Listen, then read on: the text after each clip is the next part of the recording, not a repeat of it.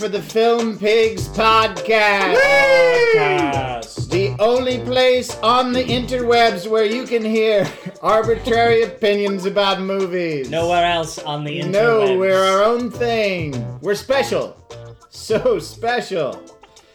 Thanks for listening. And last time we, at the end of the podcast, we said, hey, could you post a nice thing if you think of it? And literally thousands of people posted really nice comments. Crashed our server. Yeah, it was unbelievable. Thank you for the positive response. There were some fatalities at the... Yeah, it was very sad. It was ultimately tragic, but thank you for the kind words. And that what was it? Patricia on the Twitter? Is that her name? The 40-year-old man posing as a hot 21-year-old girl. Thank you. She said, or he said, I love you. And that felt good. That was sweet. I like to be loved. Yeah. We're going to start our podcast the way we start every podcast, with some movie news. There will be music eventually to really get you excited about the movie news. Just waiting. We just don't want to be too predictable. Yeah, I don't know what happened. We're having technical difficulties. Oh, there it is. There it is. We'll edit that out, right? Oh, yeah. Okay. No, I'll get right on that. Yeah, we don't want any dead air. So, movie news. We're gonna each take a turn telling a news story, a real news story from the world of movies, and I imagine they'll be the most important movie stories going right now. Yeah. Steve Skelton, why don't you start us off? My big important movie news is that Columbia Pictures is going to remake a bonkers Japanese movie called Big Man Japan. Holy shit, that was my news story. Yeah, they've optioned the remake and sequel rights to the 2007 Japanese movie Big Man Japan. And for those of you that don't know it, the original movie, it tells the story of an accident-prone head of the Department of Monster Prevention who uses electricity to grow 10 stories tall to protect the citizenry from Godzilla-sized creatures. So it sounds perfect for like an American remake. Yeah, no. And it's in the hands of the writers of Clash of the Titans. Oh, so it's in good hands. Yeah, I really can't... I mean, and it's aggravating because I actually really like that movie. I like that the person is accident prone. That's a good job to give an accident-prone person. He's actually more sad and depressed than accident. Well, but he's inherited the job. It's a family. Yeah, it's a family job. And they have a specific gene that allows them to turn into these giant things if they're hooked up. I highly recommend it. It's a hilariously fun, kind of darkly comic movie with an absolutely bonkers 20-minute ending that there's no way the American version will have that. No. And it makes the movie. It's hilarious. Steve Falk, what do you got for us? So, Super 8 comes out, the PG-13 J.J. Abrams, Steven Spielberg produced monster movie. Old-timey E.T., basically, kind of an E.T. With the redo. YME, old-timey. Yeah. And I was just looking at the tracking numbers, because I've always sort of, ever since I saw the first trailer, I was like, oh, this is going to fucking just blow the box office apart. And it's only tracking at like 25, 30 million opening weekend, whereas if you'll remember, like, Hangover did, 125? Yeah, of course, it was a 5-day, but still. Yeah. It's tracking behind, like, Thor and X-Men First Class, and tracking behind Green Lantern. And I'm sort of surprised by that. I'm wondering, because this is obviously a family-friendly movie. It's not that family-friendly. It is rated PG-13. Yeah, but it's sort of, I mean, it's, as they say, but it's not R, and it's sort of, as they say, 4-quadrant. Like, it seems like it has really, really broad appeal. And I'm just sort of, I mean, Paramount's, of course, downplaying it like a lot of studios do. Oh, our expectations are low, so they can surpass them. But they also do that when tracking isn't as strong as they thought, and I'm wondering. I just found that very shocking and that's interesting. I wonder if the mystery in the marketing they've kept so much back that nobody really knows, and I also wonder too because the concept of an E.T.-esque movie was exciting to me, mostly as a dad. You know, I could take my kid to see it, but now I can't. So that PG-13 rating is going to keep a lot of what E.T.'s audience was, I think, out of. But I kind of think, but parents of older kids, that's true. Colby's what, 5? Yeah. I think kids of once you get into the 9-year-old range, 9, I think they'll be 10, willing 11. To take them. Yeah, that's true. But also they don't know what it is. I mean, E.T. you knew what it was, even though they didn't show you E.T. You knew what it was. This movie is probably a monster movie, and that could keep some people away too, because they could think, that's going to be too scary. It's enigmatic, and I was wondering if maybe the period aspect is troubling to some people, even though it doesn't look that period, except for the it's a Super 8. I mean, I think it could be, but I think it is more kind of like the perception that this is just a monster movie. Maybe, I don't know. I just and to me it doesn't look. It looks really good. Like it looks like if I put myself it kind of harkens back to that, and I'm kind of psyched to see it. I mean, it's J.J. Abrams, so I'm based on his track record, I'm very excited to see the first act of Super 8. Right. Yeah. I'm excited to see it just because it's kind of cool to go see a movie where I have no idea what it is. Well, Paramount, they've been keep touting how it only cost $50 million to make, so it doesn't have to do Thor numbers. So they're trying to pull a District 9 with it. Yeah, basically. Yeah, so it'll make money, but I think it'll do more than 30. But we'll I imagine it will too. My story was also Big Man Japan, although I read another story that said David Arquette is producing a movie, and he just cast his sister Patricia in it. Really? Isn't that great news? Not his sister Alexis? No, not his sister Alexis, and not his new sister Alexis. Yeah, there's not that one, and not the older one from the 80s. Not the man one or the older one. So moving on from movie news, that was exciting. Thanks, guys. A new segment also that really drives home our originality. Never been done before, unless you count the times they've done it on Extra Hot Podcast. The opening theme song for Doug Loves Movies, or about 1,000 stand-up comics dating back to the 80s. It is called Annoying Theater-Going Experiences. This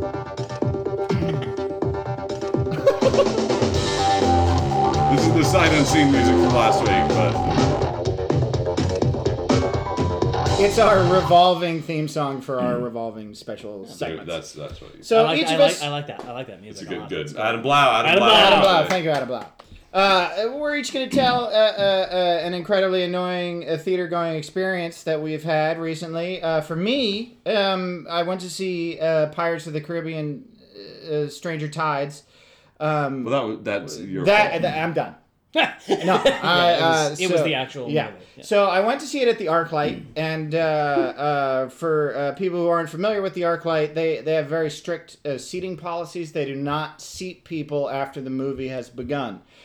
This was not the case when I saw Pirates of the Caribbean Stranger Tides. This family of 4 came in, young parents.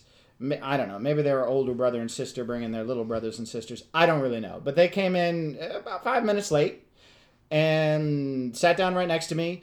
And the guy immediately pulled his phone out and started texting immediately before he even looked up at the screen. And I looked over at him and I said, "You're going to turn that phone off, aren't you?" And here is what he said to me. Yeah, but it doesn't really bother you, does it? I was like, what do you think? I'm pulling rank? I'm being a dick because of the rules and I'm using them against you? No, it's fucking annoying. That's why there is a rule. Did you see the Alamo Drafthouse thing from Austin yesterday? No. The Alamo Drafthouse is a small little theater where you can have beer and, they do a lot of cool stuff. They do. Kevin Smith does a screening and Robert Rodriguez does a film festival there every year. Really cool theater. It's in Austin. Right? In Austin. Yeah. And they have a strict no texting and they did a little YouTube thing where they played a voicemail that this total white trash woman left after having been kicked out for texting, and it's hysterical. It's full of grammatical errors, and she's just so how dare you kick me out for texting. You have to check it out. It's really you can find it on YouTube. Yeah. Listeners, you can find it on YouTube. So I don't have one big story, but I have 4 tiny ones, and I'll just list them off. This is just I was trying to go through my history of movie-going experiences. The first 10 minutes of a movie was ruined by a patron and an usher in a screaming fight. The guy wouldn't leave the audience, and the usher couldn't get him out until everyone just kind of grabbed him and kicked him out. When I was a kid, one of my friends was working at a theater, and he caught a guy masturbating in space camp. But to be honest, who hasn't done that? When I went, someone brought a baby to the Matrix, a screaming baby. Oh god! And we just kept saying, "There's no babies in the Matrix." And one time I went to a movie theater. It was like 3 people in the entire theater, and a middle-aged woman came and sat down next to me and asked for some of my red vines. Wow. That's also creepy. Yeah, that's very creepy. That's like I only have one because I didn't have anything recent because it's all just like people talking on phones and texting. But the one that always is stuck in my head for years was many moons ago. I went to see the Martin Scorsese picture Casino at Universal City Walk. Your mistake again. Well, yeah, no, you go there, you have to expect. Well, I was actually working at the time there, so I got like free movie passes. Right. And this was like a 9 or 10 o'clock showing. So it was like late at night, and I'm watching the movie and thinking, it's not Marty's best. But get to the part, the really horrible baseball bat scene, where, was it like Pesci's beaten to death, basically? Is it Pesci that gets beaten to death? Or does he beat somebody to death? He squeezes somebody's head in a vice. Yeah, in the vice, but then he gets beaten to death with the bat. Casino's actually a pretty good movie. Anyway, go ahead. It's not his best. I didn't say it was bad. But at that point, about a minute into that extended sequence, just like behind me, a baby started crying, and I turned around and saw an entire family of husband, wife holding the baby, and like 2 like 7 and 9-year-old kids, while there's this horrible baseball bat, and the parents were just like, eh. Yeah, that's the same thing happened to us when we went to Bad Lieutenant Porter Call New Orleans, when Nick Cage is forcing that chick to fuck him and the boyfriend to watch with the gun. And we were all like, this is off the hook. And then we all turned around, there was a 2-year-old girl wandering around. That's more just speaks to the fact that not that some people are assholes in movies, which obviously there are, but some people just shouldn't be parents. Like these people who were just indicted for going to a strip club and leaving their baby in a 90-degree car. Oh, Jesus Christ. While they're in the strip club. There should just be like questions you have to ask before you can have sex without a condom.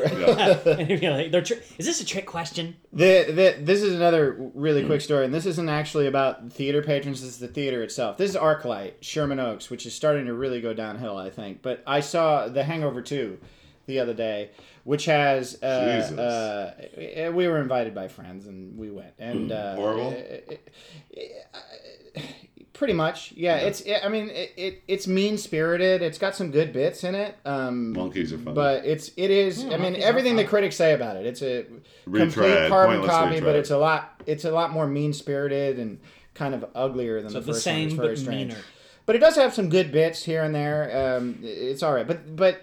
The thing that was funny is throughout the movie there's a recurring motif of the power constantly going out in Bangkok, and that's a big part of the movie. And then at the end of the movie, during the credit sequence with the photographs that finally explain everything, in the middle of it started flickering, and then the power went out in the theater, and I actually thought to myself, holy shit, now that's clever.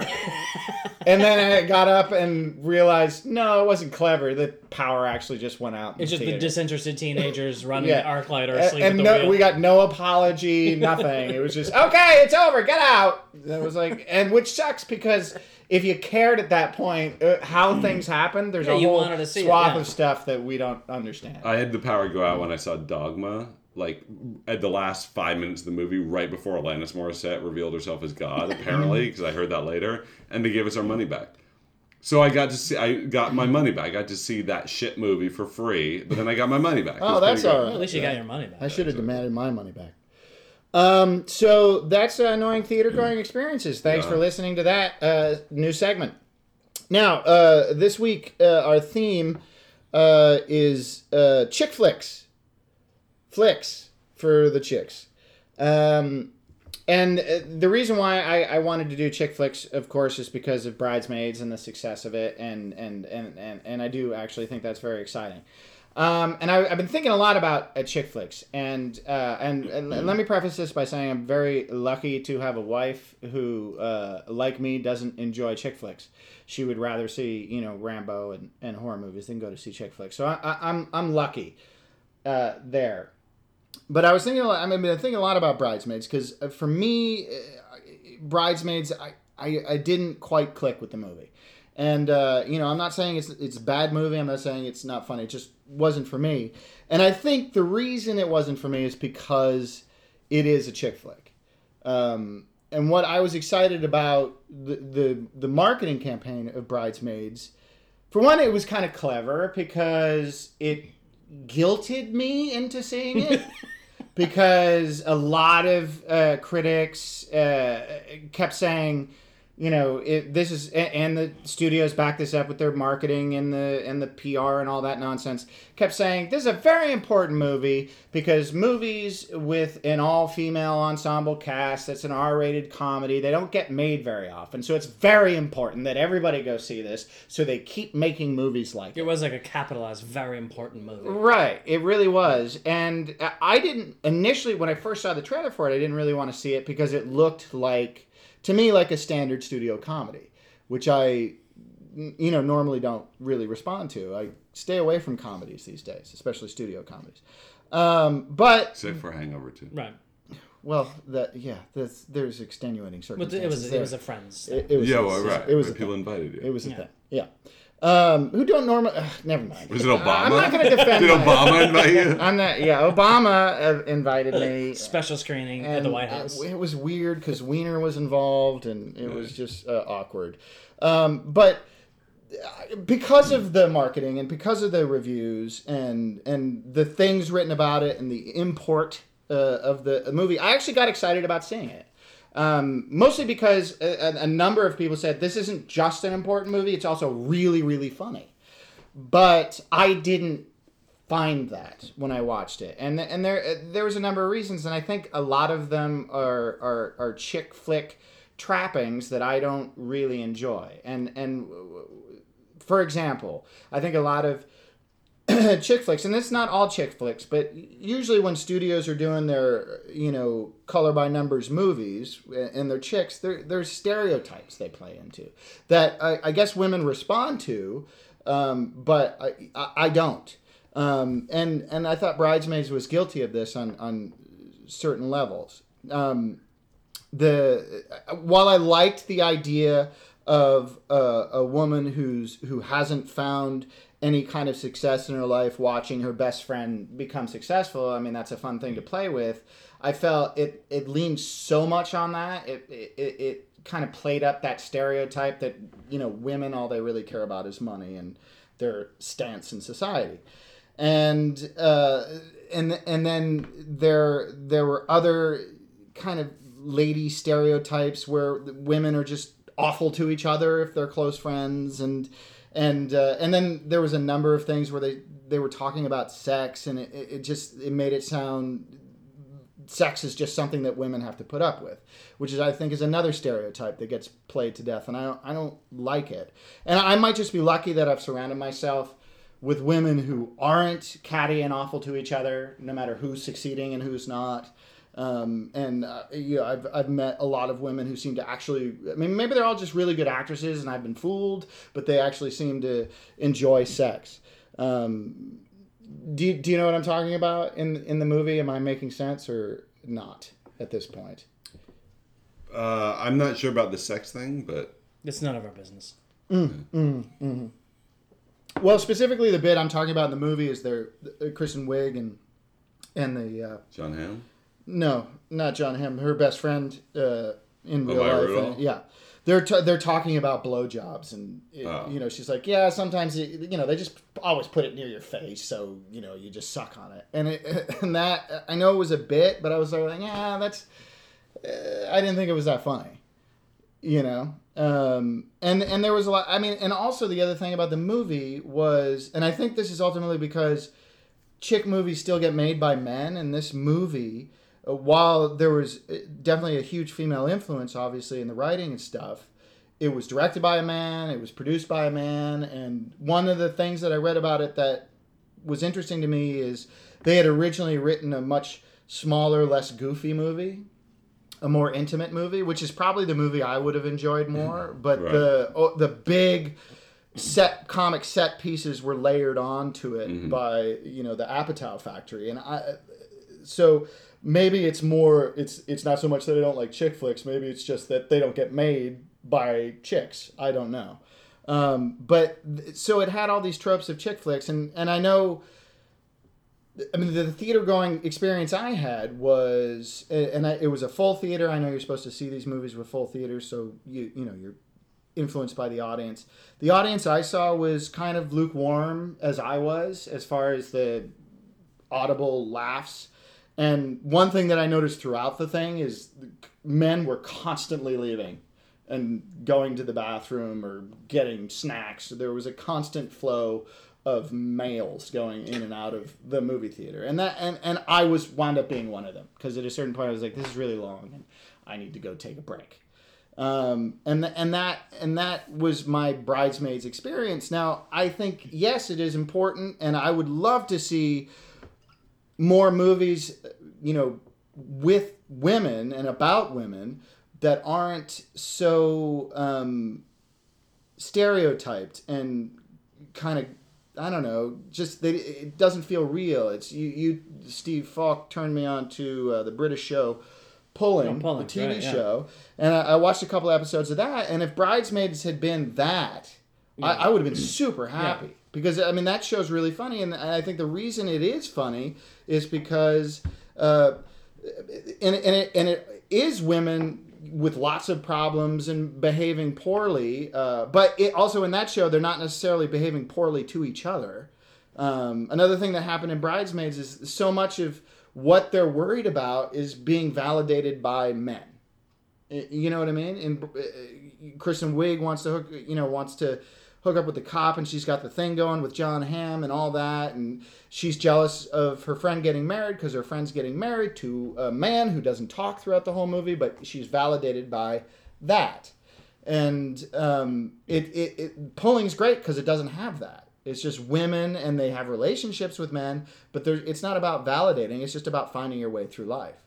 And yeah, everybody wants romance and stuff, but it's not necessarily about that validation, which I think is a stereotype that gets played too much as far as women in movies are concerned. And again, I mean, I know it's a big studio movie and it plays to a broader audience that isn't me, and that's cool, because I don't like the guy comedies either. Generally, the man-child comedies that get made, I don't like that stereotype very much.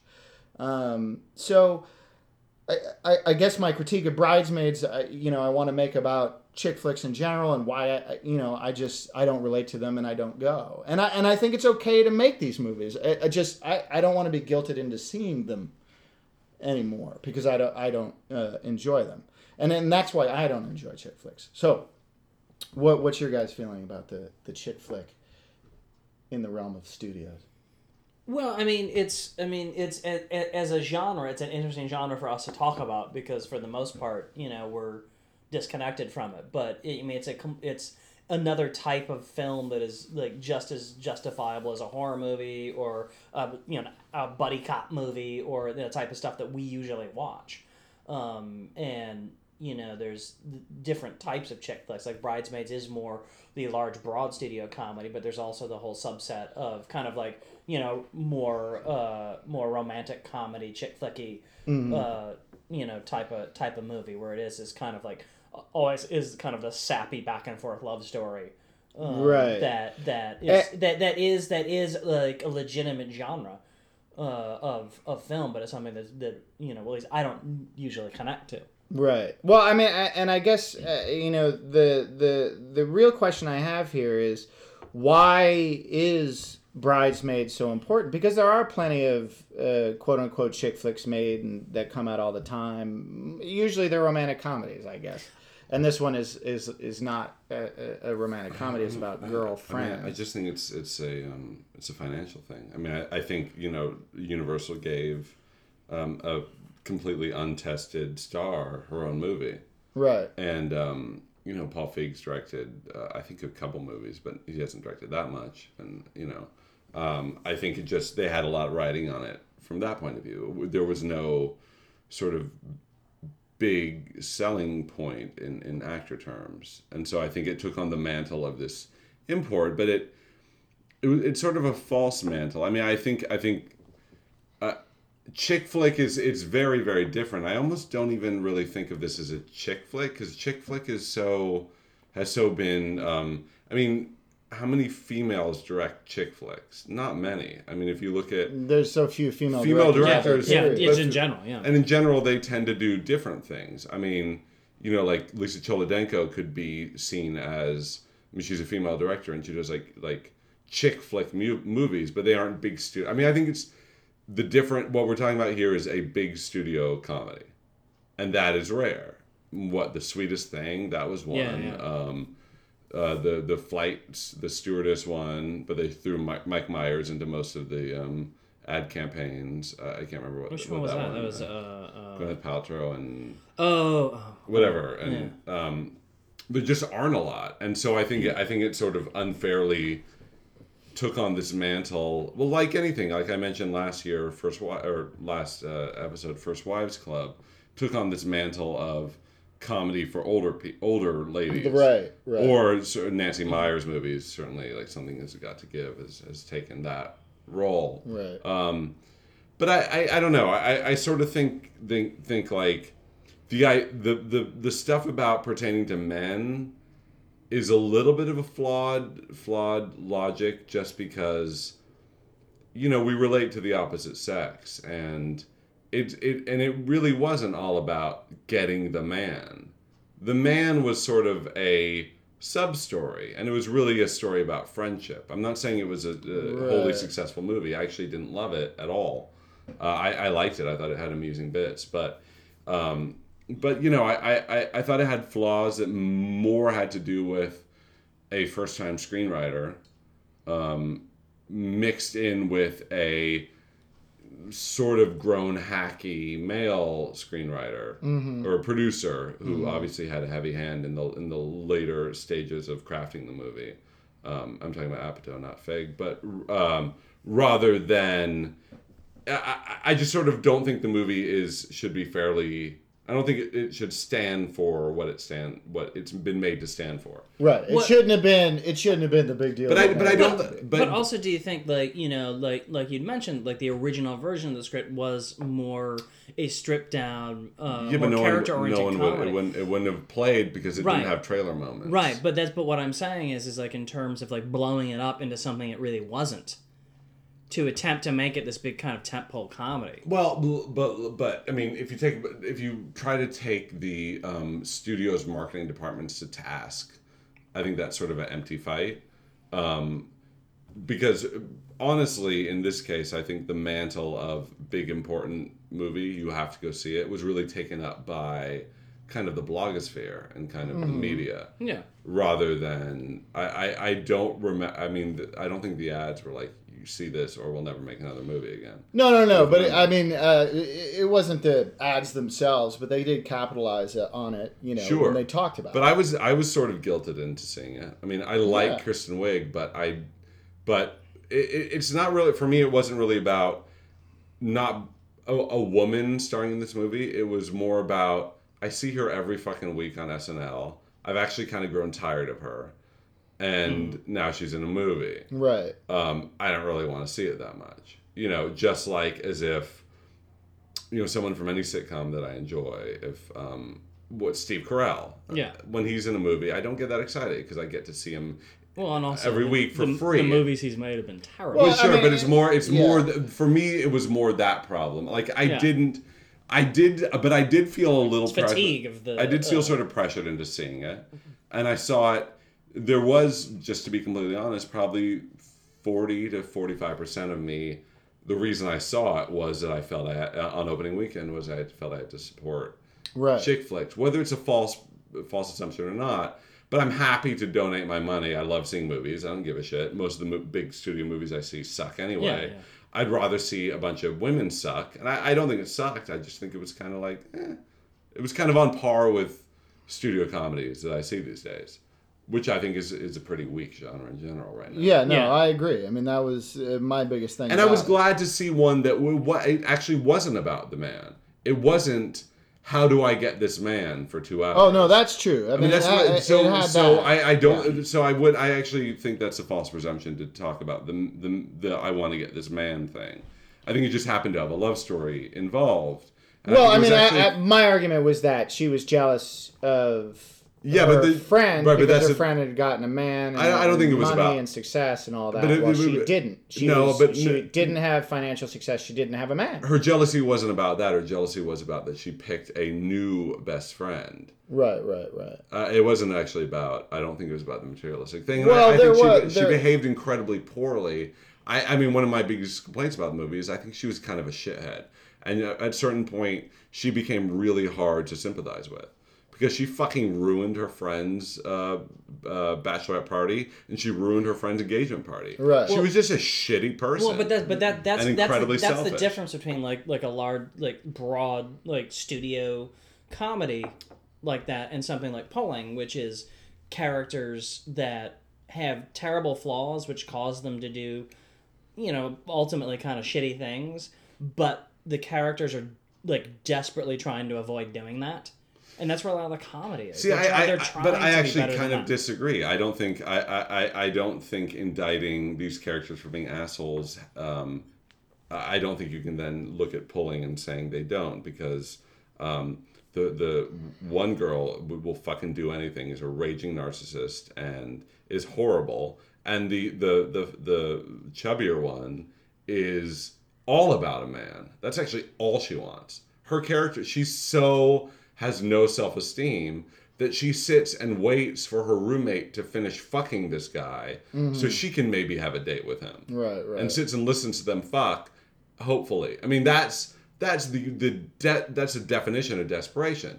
I just think that you didn't react to it the same way because it was just funnier. It was just done better. Well, it's funnier, but it's also, it's like, as you watch the whole series, they are constantly desperately trying to work against their own flaws. Sure. And that's something that, like, and this is not limited to women in big comedies. This is even like just general Hollywood big comedies. That's not how the characters generally operate. They don't operate in a human fashion. They operate I think also in a bit to bit fashion. The other thing I'm sort of getting at with the female stereotype thing in regard to Bridesmaids, they kept saying this isn't The Hangover. This isn't The Hangover with women, and I think ultimately I would have preferred that, because even though in The Hangover, there's tension mostly with the guys that are saddled with the crazy man-child they're saddled with in the movie, and there's tension, they get aggravated with him.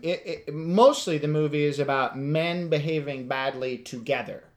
It's men behaving badly against the world, versus in this movie and a lot of movies with women, they're behaving badly towards each other. And I guess part of my disappointment was I wanted that. I wanted to see women, which is part of the thing I respond to in Pulling. I wanted to see women behaving badly together, getting into fucking trouble together, not interpersonal, infighting with each other. That makes a lot of sense. I also know that it's a sad fact that a lot of women are really shitty to each other. Well, like I say, I'm sure it's a stereotype for a reason, but I guess for me it wasn't that funny. I mean, I get that. Yeah, I get that point. Absolutely. But yeah, I'm sure it's real, and yeah, we live in an age of man children too. So there's a certain reality. But once again, I'd rather see a flawed ensemble female comedy any day than another Kate Hudson Bride movie. But see, that's the thing. Is like we've been spending most of this like chick flick subject talking about Bridesmaids, which is a very small subset of chick flick. Very small. And it's like minuscule compared to actual chick flicks, which is mostly like kind of the more the Kate Hudson, the man woman romance, the dance around the finding true love, kind of thing, or the fighting for the right bridal setting. Yeah, or just it's usually focused on either the man. either the relationship with the man or the woman reclaiming her life. Or how do I balance? How does she do it all? How do I do that? And that's what I don't know. That's I'd rather see chicks infighting than chicks like trying to get Ray Fiennes for 2 hours. That's a solid point too. I wonder if there would be more crossover appeal in general. Maybe Bridesmaids is just a nice stepping stone in an evolution of movies with women and about women. Let's hope it is. I think a flawed stepping stone, but if it does have any lasting import, it hopefully will be that. And I think the very fact that it's crossed $100 million domestic mark, leads me to believe that there will be more, and so hopefully they'll be better and really more female driven. Hopefully they'll be fucking directed by a woman. That'd be great. Yeah, and I think that the more honest they are too, the more crossover appeal it will have. Yeah, but you know what I mean. But but I thought this was fairly honest. I like the low key nature of a lot of it. I just thought it had story problems that has nothing to do with the maleness or femaleness of it. I just think it was not a great screenplay. The studio-ness of it. No, the amateurish writing of it. I just think it wasn't that well written. Wasn't that well structured out. Yeah. But that's I could say that of so many movies. Right, but do you think that is like a pure function of the script, or is that a function of the studio wanting to carve it into this particular type of like big blockbuster comedy? For me, the problems I had with it were more scripted, just more basic structure. Structure, yeah. That's all. What? Good, solid points. Good subject. That's chick flicks, and now we're going to the courtroom. Time to hit the courtroom.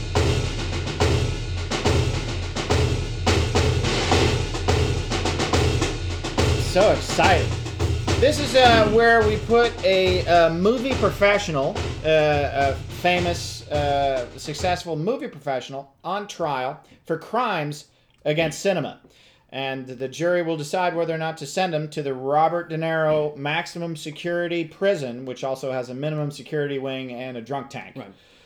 Stephen Skelton, who is on trial this week. Well, since this week we've been talking about chick flicks. All rise. All rise. Your Honor, if it please the court, I accuse Katherine Heigl of crimes against cinema. Okay, we're done. Moving on. Now, what's on the docket next? But I prepared all kinds of stuff. Maybe instead of saying why we should indict her, you should say why she was ever good in the film. Maybe that's what you should spend your time. You should try to be the defense attorney. Yeah. I should do. Yeah, it's an interesting way to approach a legal system. But I had a lot of choices. I looked at Anne Hathaway, Kate Hudson, etc. But Heigl stood out as Hathaway shows her boobs a lot. Heigl stood out as needing movie jail time, simply because of like her general behavior as a star. Mm-hmm. She's shown a early onset Sheen syndrome in kind of her self-aggrandizing behavior. And on a personal level, I really feel that she squandered the great honor she was given starring in a Steven Seagal movie.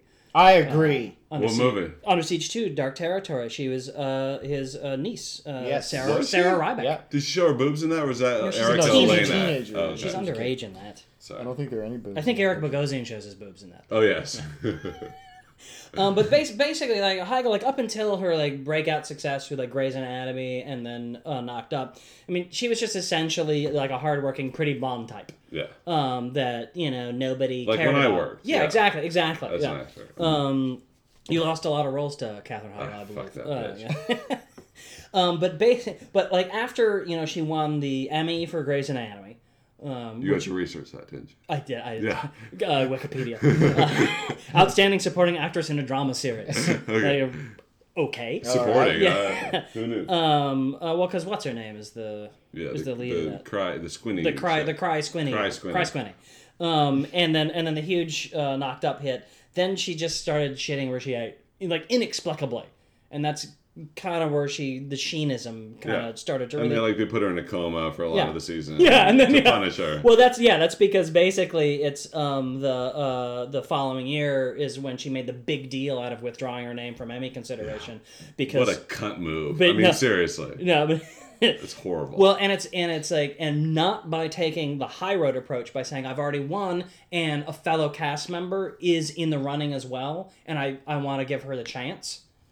She could have done that. Instead, she said, quote, "I did not feel that I was given the material this season to warrant an Emmy nomination, and in an effort to maintain the integrity of the Academy organization, I withdrew my name from contention. In addition, I did not want to potentially take away an opportunity from an actress who was given such materials." Guilty. Basically just saying, yeah, the writing staff sucks. And they didn't write good enough. She got in a lot of fucking trouble for saying that. And I note in her statement, I know there are 4 I's in that statement. Yeah. And then, after Knocked Up, she did the same thing.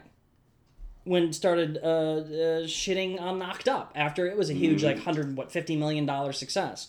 And made her a movie star. Yeah, and didn't make her a movie star. It made her a multi-million-dollar movie star. Right. Knocked Up, she got $300,000 for that role. Wow. Her very next movie, which was Bride something. 27 Dresses. Oh, sure. $6 million. Holy That was her pay jump. I saw that movie. That. How was it? 27 types of horrible. But she said and there are 27 dresses in the movie. Oh God. She said of Knocked Up, it paints the women as shrews, as humorless and uptight, and it paints the men as lovable, goofy, fun-loving guys. It exaggerated the characters, and I had a hard time with it on some days. I'm playing such a bitch. Why is she being such a killjoy? Why is this how you're portraying women? 98% of the time it was an amazing experience, but it was hard for me to love the movie. And it's like, no, I'm sorry, did she not get to read the script before she showed up for principal photography? Jesus. You know, and that complaining would have had some integrity to it if she had declined taking the movie role for those reasons. Right. But instead, she took the money, did the movie, took the success, and then acted like an asshole about it. And so here's the thing, though, is why she needs to go to jail. What does she do after all of the wailing about bad writing and two-dimensional portrayals of women? She starts making belabored rom-coms. One after the other, and really, like, making a shitload of money at it, too. Because she jumped from $6 million to $12 million to, I think now, like, she's up to, like, $16 million a picture. It's a lot. She's making a lot of fucking money. So what she made... the Life as We Know It with Josh Duhamel. 12 million. Killers with Ashton Kutcher. 12 million. Jesus. 12 million? 12 million. What fucking retard paid her that? I'm sorry, I shouldn't say retard. No. What fucking idiot paid that? No, and so at least like an Anne Hathaway, she actually has kind of if you look at actually her resume, it's got some breadth on it. And shows her boobs. And she shows her boobs. But, she's going to be Catwoman, the new Catwoman. So, nice. At least there's that. And Kate Hudson makes a horror flick once in a while. So, whatever.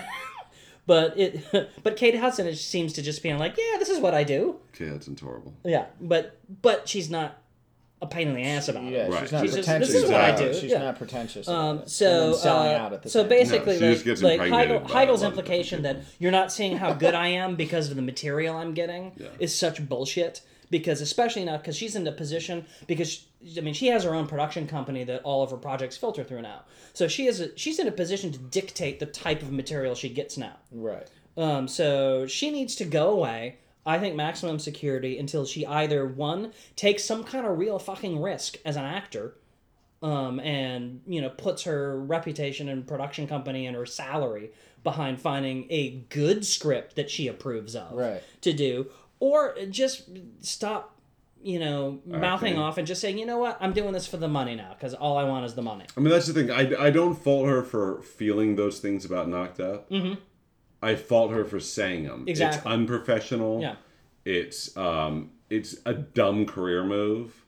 And it clearly hasn't hurt her career. And it's not classy. Yeah, but at all. But again, it's this kind of like very low simmerings of Charlie Sheen, like amazing narcissism. Yeah, amazing narcissism. That is like, look, I'm so good, and I just haven't gotten good material. Here's the thing: I would sort of invalidate this this nomination because we sort of said that it had to be someone who once did good.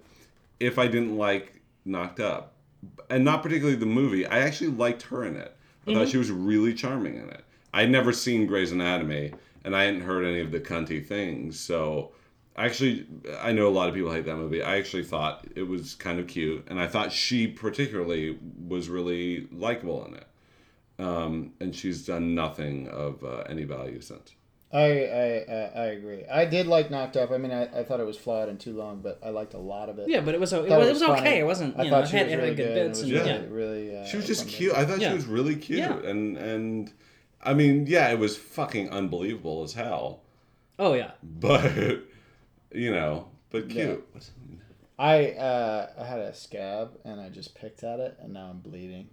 So is that the verdict? I feel really lightheaded. We're having a medical issue. I feel really lightheaded. But I say guilty.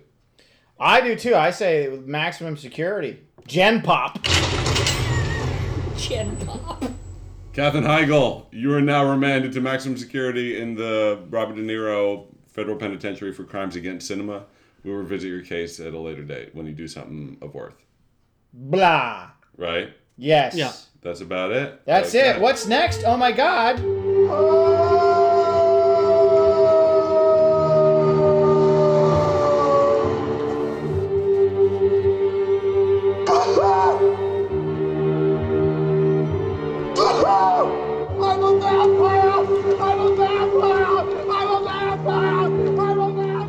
It is the Nick Cage Memorial Line Reading, where each podcast someone searches out and finds a line from a movie, a line of dialogue from a movie that is done like this. It's bizarre line reading. And it sounds like kind of like something Nick Cage would do. And this week, Steve Falk has a line for us. So this is sort of a famous bad line, and it's really bizarre. But it's both bad and bizarre. It sounds like it's gonna fit right in. Yeah, it should work. So it's a gentleman named Ryan O'Neal.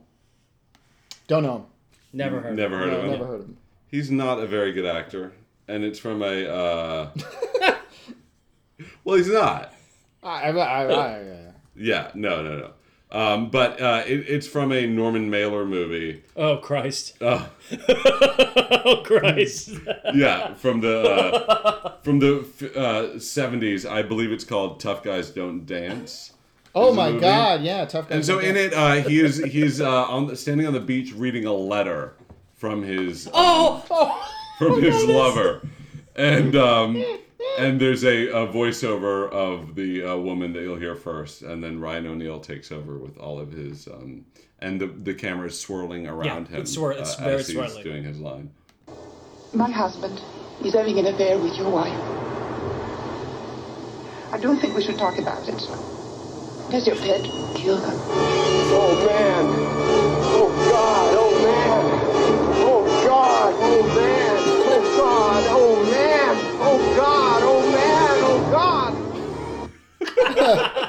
That sounds like good. someone jokingly looped that and put it in a hip hop song. I'm so mad I didn't think of that. Oh God! Oh man! Oh God! Oh man! Oh God! Oh man! Oh God! Oh man! I tried desperately in vain to rip the Chris Klein audition for Mamma Mia, even though it doesn't quite count. Yeah.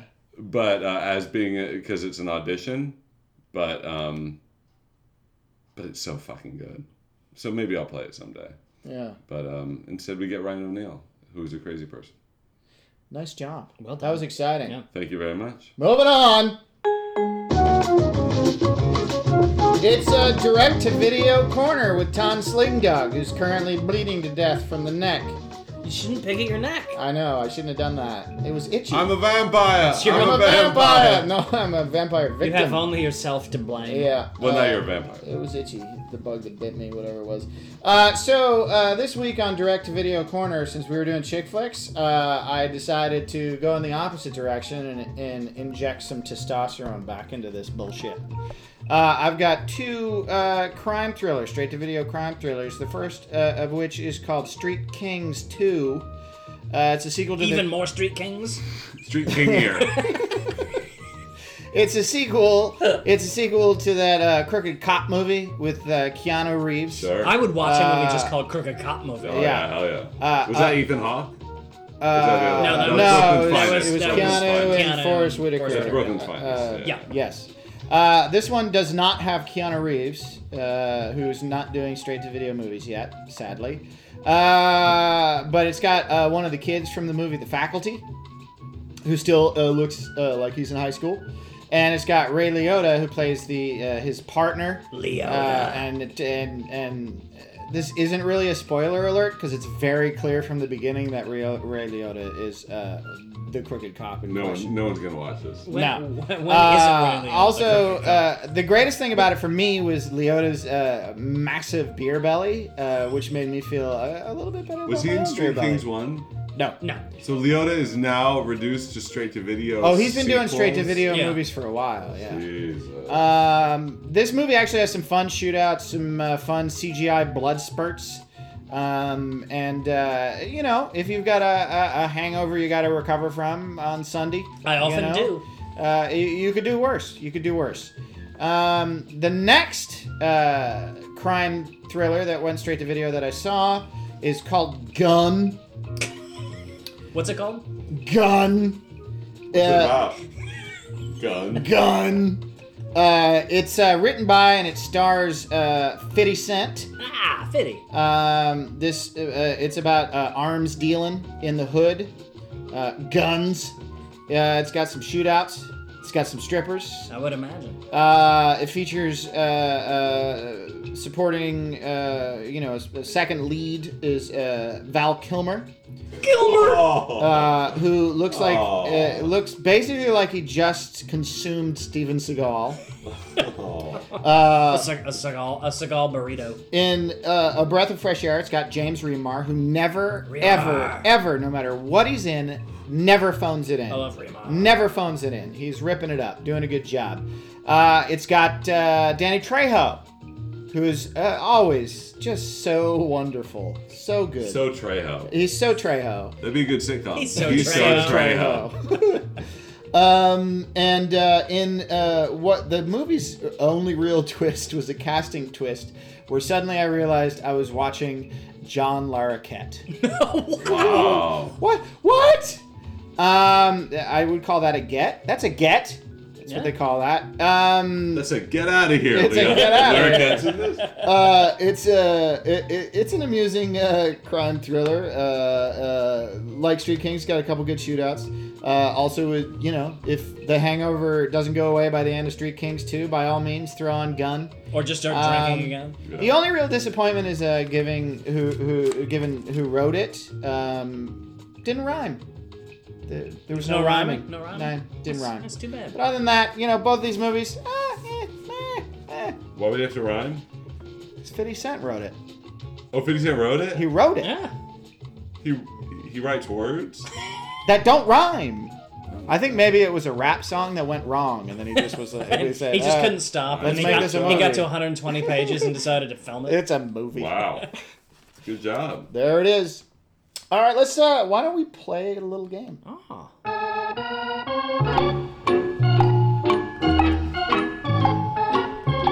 So I went for this podcast game. I went back to science. Science! I would never not do that. It's involuntary at this point. Yeah. I had some long conversations with science and came up with this scientific game called Pitch Me. Here's how it works. I will give you the names of 3 actors, a name of a director, and you will pitch me a movie. Since this is the Chick Flick podcast, it has to be a chick flick, and you have to give me a title and a little brief synopsis. I will, if I like it. Well, I can pass because I'm the all-powerful executive. Sure. I can pass, or I can make you an offer. Okay. If you think the offer you can do better, you can opt to shop it around town. Okay. If you take that option, then your opponent gets to pitch for that same set of names. If I like that pitch more, they get what I give them. What? If I don't like it, I'll give you, I'll buy it from you. You get what for you a certain amount of money. Yes. But if I don't like theirs as much as yours that you said you could get more money for, then you will get $1 million because, a bidding war is going to happen. So you get $1 million. It's whoever has the most money at the end of the game wins. Do we have is there a writing utensil? Okay, you'll write it down. Okay, here we go. We'll start with Steve Skelton. Yes. You ready, Steve? Yes, I'm ready. All right, I want you to pitch me a chick flick starring Kristen Wiig, John C. Reilly, and Jason Statham, as directed by Christopher Nolan. All right. I'm gonna call this movie Love Circus. And I like the title. yeah. And it is it's a wonderful movie about Kristen Wiig, who is the owner of a traveling circus, and John C. Reilly is the master of ceremonies. And they used to date, but they don't anymore. And they're trying to reconcile their relationship. But it's complicated by the arrival of a new head circus clown, played by Jason Statham, who has a shady background as a European assassin. I like it. I will. I'm going to offer you. I'll give you $23,000 to write the script. Will you take it? It's below guild minimum. This doesn't matter. This is old Hollywood. 23. All right, I'm gonna take it. I'm gonna take it. You're taking it. You guys $23,000. Who directed that? Christopher Nolan. All right, you ready, Steve Falk? Yeah. All right. You're each gonna get 3 chances. By the way, I don't know if I said that before. So your chick flick stars Eddie Murphy, Julie Haggerty, and Justin Bieber, and it is directed by Toby Hooper. Okay, so Eddie Murphy is a rich pop singer who gets busted for drunk driving, and he has to enroll in the Big Brother Little Brother program, and he gets assigned a little brother played by Justin Bieber, and Julie Haggerty's his caretaker, his caseworker, who basically warns Eddie Murphy that this is a bad seed. You should not take him. But Eddie is like, fuck you, white lady. And it's actually called Fuck You, White Lady. No, I'm kidding. It's called White Boy. White Boy. And but he says, he's like, fuck, what, this little white boy is gonna fuck it, I don't give a shit. So he takes him and hangs out with him. But all his posse starts dying one by one. And he can't in very bizarre accidents, but they seem like they could be accidents. Like the tour bus runs over them. One of them is electrocuted backstage. One burns alive at the Meadowlands in a. I don't mean to interrupt your pitch, but where does the chick flick element come into this? I mean, I like it. It sounds like a fun horror show. Oh, these are all chick flick? It's got to be a chick flick. Oh, by Toby Hooper? Yeah. Oh, okay. And then and so he finally goes to Julie Haggerty, and he's like, I think the guy, the little spawn, has been killing off my posse. And Julie Haggerty and he fall in love. And Bieber for once has a true mother and father role model, and he suddenly stops killing all of Eddie Murphy's posse, and they live as a family. I'm gonna have to pass. I'm gonna have to pass. I kind of like it. But I feel like that was a really difficult cast for a romantic comedy. All right, Skeleton, you got 23 grand so far. Here you go. That's my final answer. This is a chick flick. Remember? All right. Gary Cole. All right. Gary Busey. Oh Christ. And Gary Oldman, and it's directed by F. Gary Gray. Wait a second. What? Give me that again. It's your chick flick stars Gary Cole, Gary Busey, and Gary Oldman. It is directed by F. Gary Gray. Wait, what is F. Gary Gray directed? A lot of bad action movies. Oh man. I have an answer if you pass. Okay. Okay, we'll give him a shot here. Hurry up! I got a good one. Okay. So, Three Garys. The movie's called Three Garys. The Three Garys are lifelong bachelors who have all come to the conclusion that their lives are empty and they need to find their true loves. And they team up together to go from bar to bar looking for different women. But they usually run afoul of bikers and other hooligans because they are constantly going to the wrong bars. Mm-hmm. Give me some money. I don't think it's gonna get enough women into the audience. There's no women in the cast. I'm gonna pass. So what do you got, Steve Falk? Let me hear your pitch. I'm passing on him. I want to hear it. Oh, so there's a bank robbery, and it's a group of women, a group of lady bank robbers, and the Three Garys. They actually put on wigs and dresses that are kept back in the bank. They all work at the bank. And they think, well, if we're women, the lady bank robbers are going to they won't shoot us as hostages. They'll like us better. But they end up in but these ladies and the Three Garys dressed as women end up in bickering different scenarios, and during which all three fall in love, and they end up absconding with the three bank robbers, helping them get out before the cops in a quick change like twist. And they all six of them, all three couples, go off and buy an island, and they live happily ever after in a beautiful montage over a credit sequence sung by Alanis Morissette. Oh, that's nice. What's it called? Yeah, what's it called? What's the movie called? It's called Gary's and the Ladies.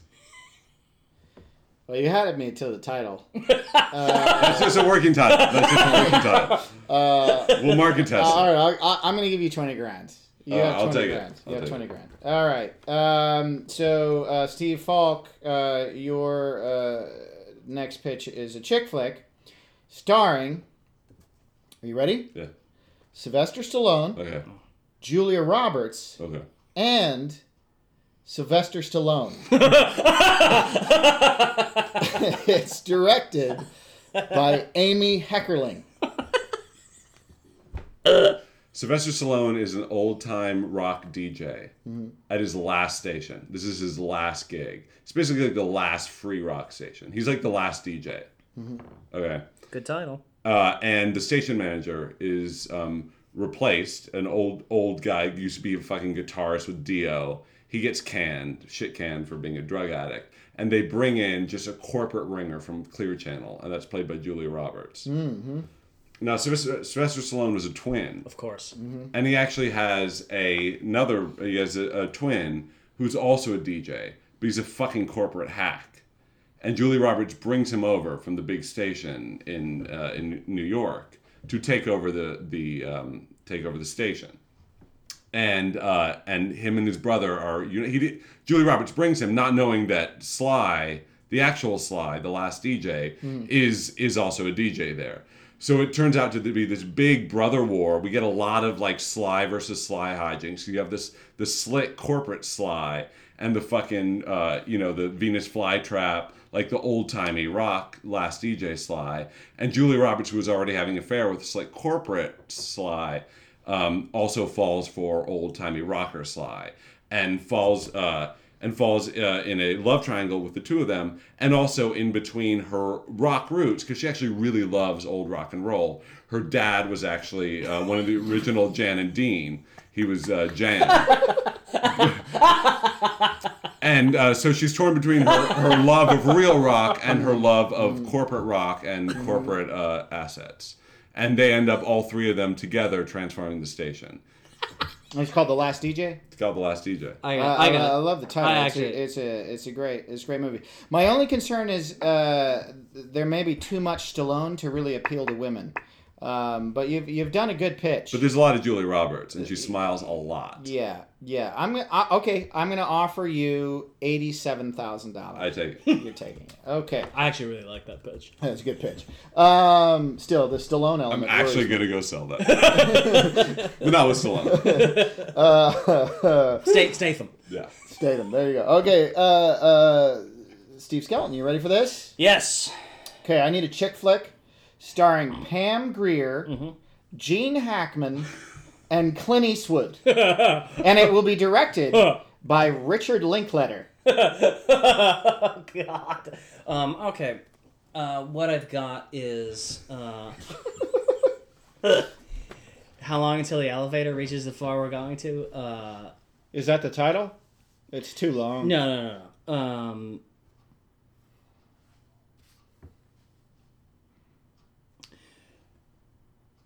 Gene Hackman and Clint Eastwood are rivals in a retirement community. Nice.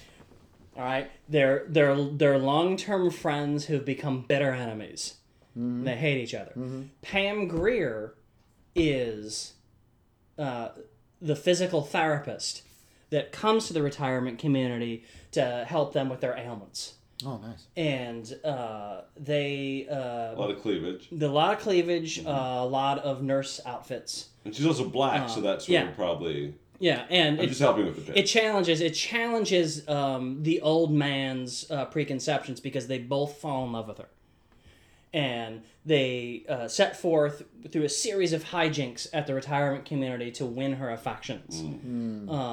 And it's called Old Man Love. I like this one. Oh, that's nice. That's very nice. If you don't buy it, I'm going to. No, I'm gonna offer you, and I'd offer you more, but I really don't like Richard Linklater. I'm gonna offer you $175,000. Oh, I'm taking Jesus. that. I'm taking that. Yeah. Because frankly, that's the best possible pitch I can come up with tonight. Wow. All right. And last pitch goes to Steve Falk. You ready? Yeah. This is a chick flick. Okay. It stars John Ratzenberger, Skeet Ulrich, and SpongeBob SquarePants. And it is directed by Werner Herzog. Okay, you've kind of screwed him. That's not fair. The last one was going to be really hard. Come on. He can do it. He's a professional screenwriter. What do you got for me? This is an animated romantic comedy. Nice. I like that already. I like it. I do. Set on Valentine's Day. Of course. Just pulling out all the stops. And it's a it takes place in the world of turtles. And they're turtles. They're on the Galapagos Islands, and these are the famous Galapagos turtles who they lay their eggs once a year down at the shore. The babies hatch, and they're up from shore.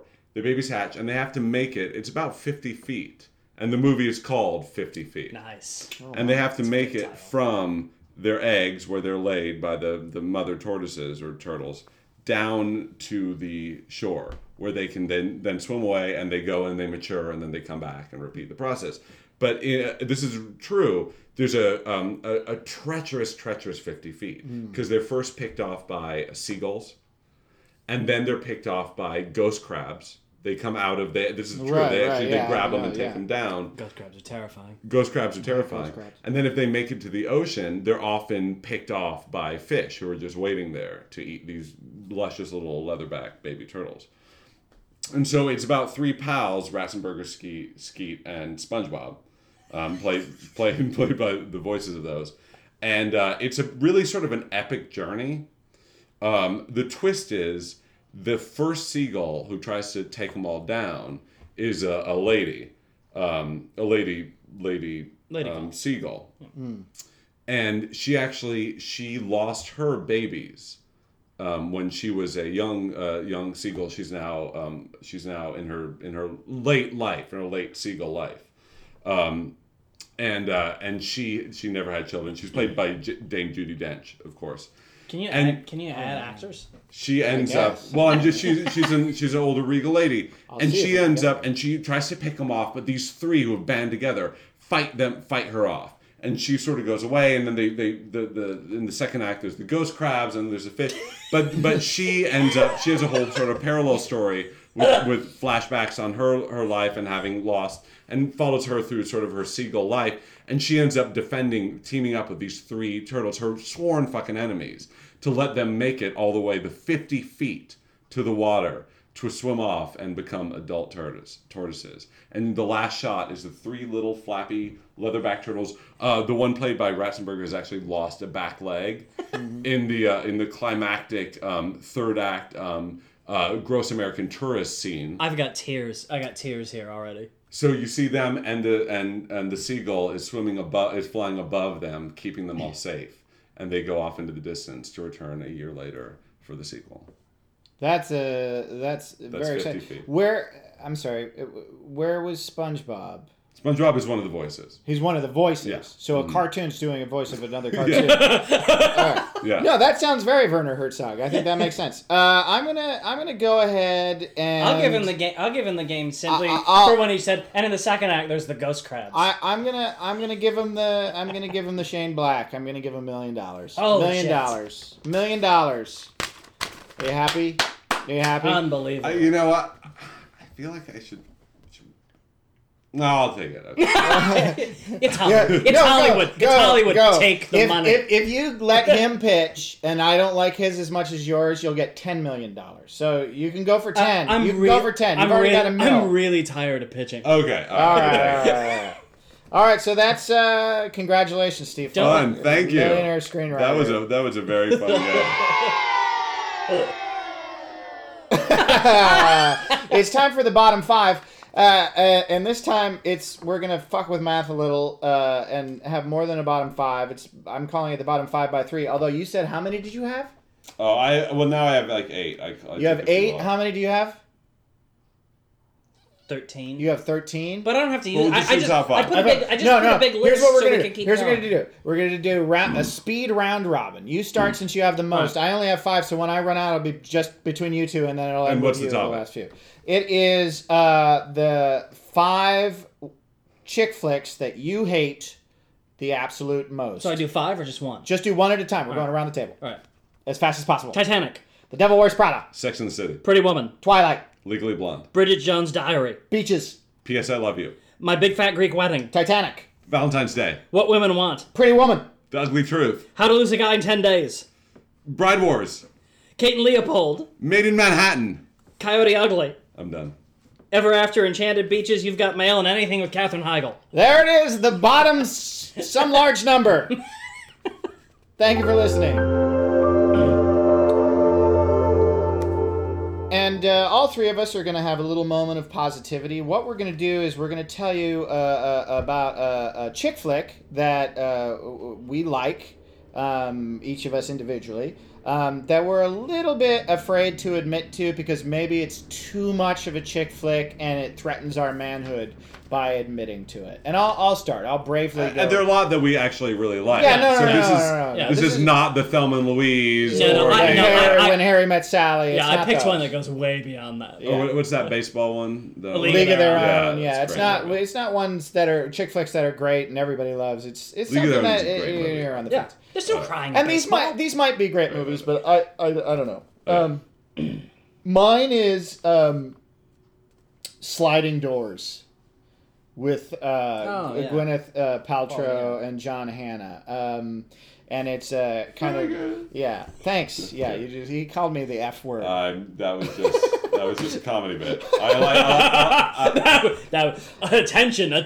That was just I like that movie a lot. I know dudes aren't supposed to like that movie, but I love its whimsical fairy tale quality, and I also just love the concept of the two different choices. It's a great concept. John Hamm is great. Gwyneth is not annoying and believable in both. And it's a really cool concept. I like that movie. That's a good movie. Mine is actually Notting Hill. I think it's Hugh Grant at his most charming, and I usually don't like sort of meta Hollywood movies, but I actually think it's really charming. It has a great opening, and it's pretty successful. And Julie Roberts was I kind of bought her as that character, and I like them together. So that's that. Rock and roll. I'd blow you guys out of the water. Mine is the 1980 romantic science fiction tragedy film Somewhere in Time, starring Christopher Reeve and I like Jane that Seymour. movie. That's a good movie. And it's a movie where Christopher Reeve falls in love with the picture of the old-timey actress Jane Seymour and learns to travel through time through self-hypnosis to meet his true love. And their love is attempted to be thwarted by Christopher Plummer. And if you meet Christopher Plummer, he will always try and do two things to you. He will try and destroy your time-crossed romance, and he will insist that there is no vampire menace. I mean, basically, he's 100% thwarting. He's a thwarter. Yeah, he's the thwarter. He's the thwarter. He's the thwarter. But the thing is like Christopher Reeve is like, he was this big leading, and this is like 80s. This is like Superman time. But so I loved him as Superman. But he's like, Christopher Reeve has such like an honest, earnest presence as an actor that's kind of what always drew me into that movie. Was like he's like I believe he self-hypnotized himself to travel back in time. Sure. Yeah, that's a great movie. I love it. So that's our podcast. That's Chick Flicks. We thank you for listening. I've bled for you in the podcast tonight, so I feel pretty proud of myself. Neck blood. I have $117 million. Or $1,117,000 to blow if anyone wants to come over and hang out. I'm buying. Thanks for listening. Thanks, Adam Blau, for the music. Adam Blau! And thank you, Pig fans, for being Pig fans. We love you. Yay! We do. Especially if you're 21-year-old pretty girls. Yeah. Even if you're 45, just keep the pleasantries coming. Just make it pleasant. We just love us, and we will send you cock shots. We don't care about this old. Yeah. We don't give a shit. They won't be of our cocks. We know. Oh no, other people. We want to sell ourselves. But feel free. We'll sex with anyone. Yeah. Who wants to sex with We're a pig? up for sexting. No, but it's a group sex. Group sex. What are you wearing? Show us your boobs. That's how we roll.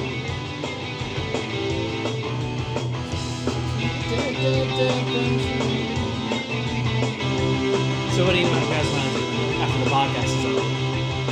I think we should start riding 50 feet. Later.